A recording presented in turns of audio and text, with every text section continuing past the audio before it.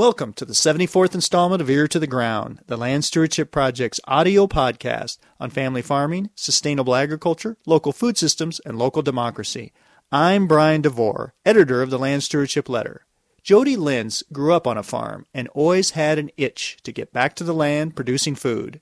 Her husband Mike, on the other hand, had next to no interest in farming. In fact, he was pretty upset in 2006 when he discovered that Jody had signed the couple up to take the Land Stewardship Project's Farm Beginnings course. "I didn't want to be in there with a bunch of tree-hugging hippie freaks," Mike told me one recent afternoon. Well, Jody and Mike now have 3 years of community-supported agriculture under their belt. This is a type of farming where eaters buy a share in an operation and in return get a weekly delivery of naturally raised produce throughout the growing season. CSA farming is not like raising corn or soybeans. It's the kind of endeavor where you not only have to raise the food, but become the face behind the food for the people who consume it. The Linzes have purchased a former dairy farm near the western Wisconsin community of Star Prairie, established a walk-in cooler in the garage for vegetables, and are planning on using the ruins of a dairy barn as a basis for a new greenhouse. Even Mike is ready to admit that he's a full-fledged farmer now. What happened? He says he was impressed with Farm Beginnings' emphasis on sound business planning, profitability, and the kind of goal setting it takes to create a sustainable food production business. Sustainability from a financial and quality of life standpoint is important to the Linzes, who have 3 young children. Mike and Jody have also been helped by the fact that they were mentored by longtime farmers Margaret Pennings and Dan Gittner, who operate Common Harvest, a pioneering CSA farm in the region. Common Harvest has hosted Farm Beginnings field days in the past, and Gittner recommended the Linzes take the class. Before taking the class, the Linzes didn't know what farming enterprise they wanted to pursue. But they had always had a big garden, and the class helped the couple decide if CSA farming was a good fit for them. For one thing, it appeared easier to work with on a trial basis than, say, raising livestock. Since graduating from Farm Beginnings, they've dipped their toes into the CSA farming system gradually. While still living in town during the summer of 2007, they plowed up their own yard as well as a neighbor's and sold 10 shares in their trial CSA for $100 apiece. That went well, so they bought the former dairy farm. During the summer of 2008, they doubled their CSA share offering and expanded their plantings.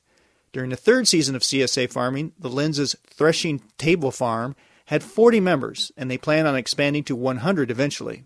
Mike and Jody recently talked to me about how Farm Beginnings helped Mike get over his desire to avoid farming at all costs, while providing Jody a dose of practical knowledge so that she didn't let her passion to farm get them in over their heads.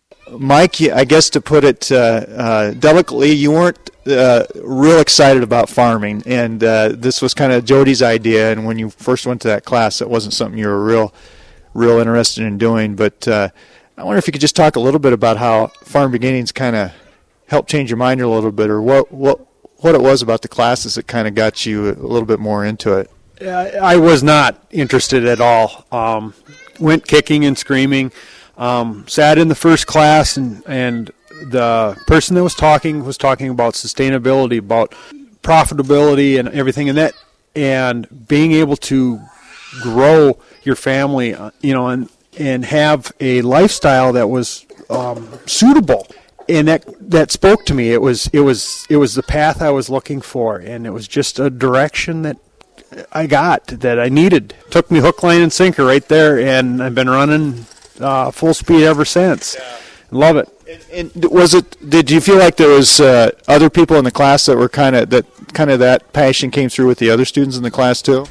I think so. I can't speak for them, but I believe it took other people too. The class is a phenomenal and wonderful thing for people to do. Hopefully find a direction, or at least inform them about what they may want to do with their lives. Well, one thing, Jody, you were talking about was you had grew up farming, and you had left the farm and had kind of done some other things, done some teaching, but then you got kind of that bug had bit you again. And so you were looking for any way you could to maybe get back into the farm, and saw Farm Beginnings as maybe a way to. You felt like you had to do something. You weren't quite sure if you were going to go into farming. I don't know if you could just talk a little bit about that, kind of what you were thinking.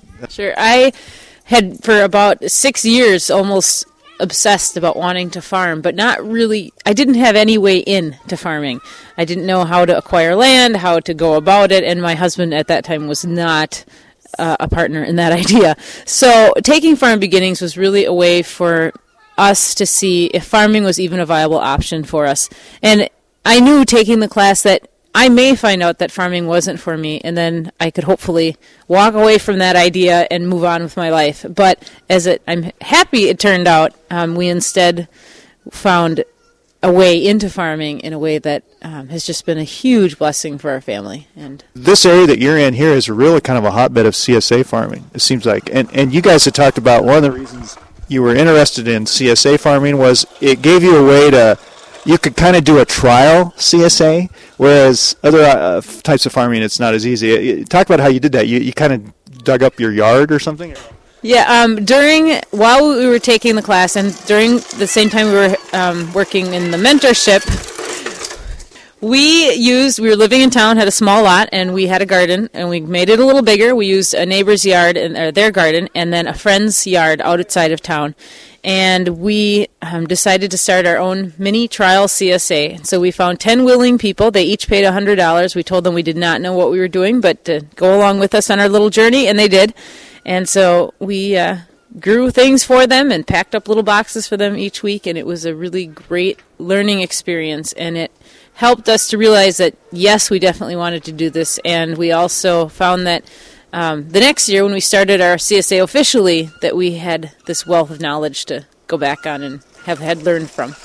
It led us into farming without a great deal of expenditure, whereas other farming, hogs or dairy or even grains, there is an expense to get into farming, whereas we already had the expense. We had a tiller and we could till up our yard. No, I think that's been the real attraction to CSA farming, is it can be a way to get in with not a whole lot of resources and give it a shot and see how it goes, that type of thing.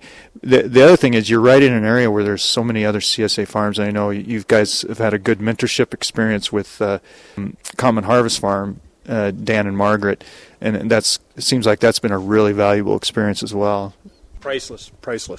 The wealth of knowledge I've been able to gain from just being able to talk to Dan or Margaret is phenomenal. And just the friendship that we have with them. I mean, it's wonderful to be able to know that they're there to support us. And it's certainly we're beyond the technical mentorship period, but it's just great to be able to call them up and chat about whatever. Yeah. Excited about the season here. We're standing here. It's about 35 degrees right now, and so things don't look real promising, but spring will come. Are you guys excited about this new season? You kind of recharged and ready to go? Yeah, we're definitely ready to go. Got stuff growing and itching to get out in some warm dirt. Yeah. It's time to get back outside. I'm ready for the sunrises again, so it's ready to go. Can't wait.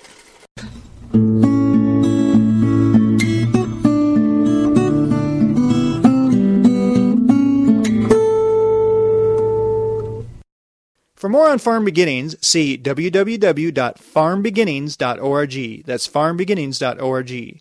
More on Threshing Table Farm is at www.threshingtablefarm.org. That's threshingtablefarm.org. If you have comments or suggestions about this podcast, contact me, Brian DeVore, at bdevore@landstewardshipproject.org. Or you can call 612-722-6377. Thanks to Laura Borgendale, Western Minnesota musician, for Ear to the Ground's theme music. And a special thank you to all of Land Stewardship Project's members who make initiatives such as this podcast possible. If you're not a member, visit landstewardshipproject.org to learn how you can support LSP. Thanks for listening.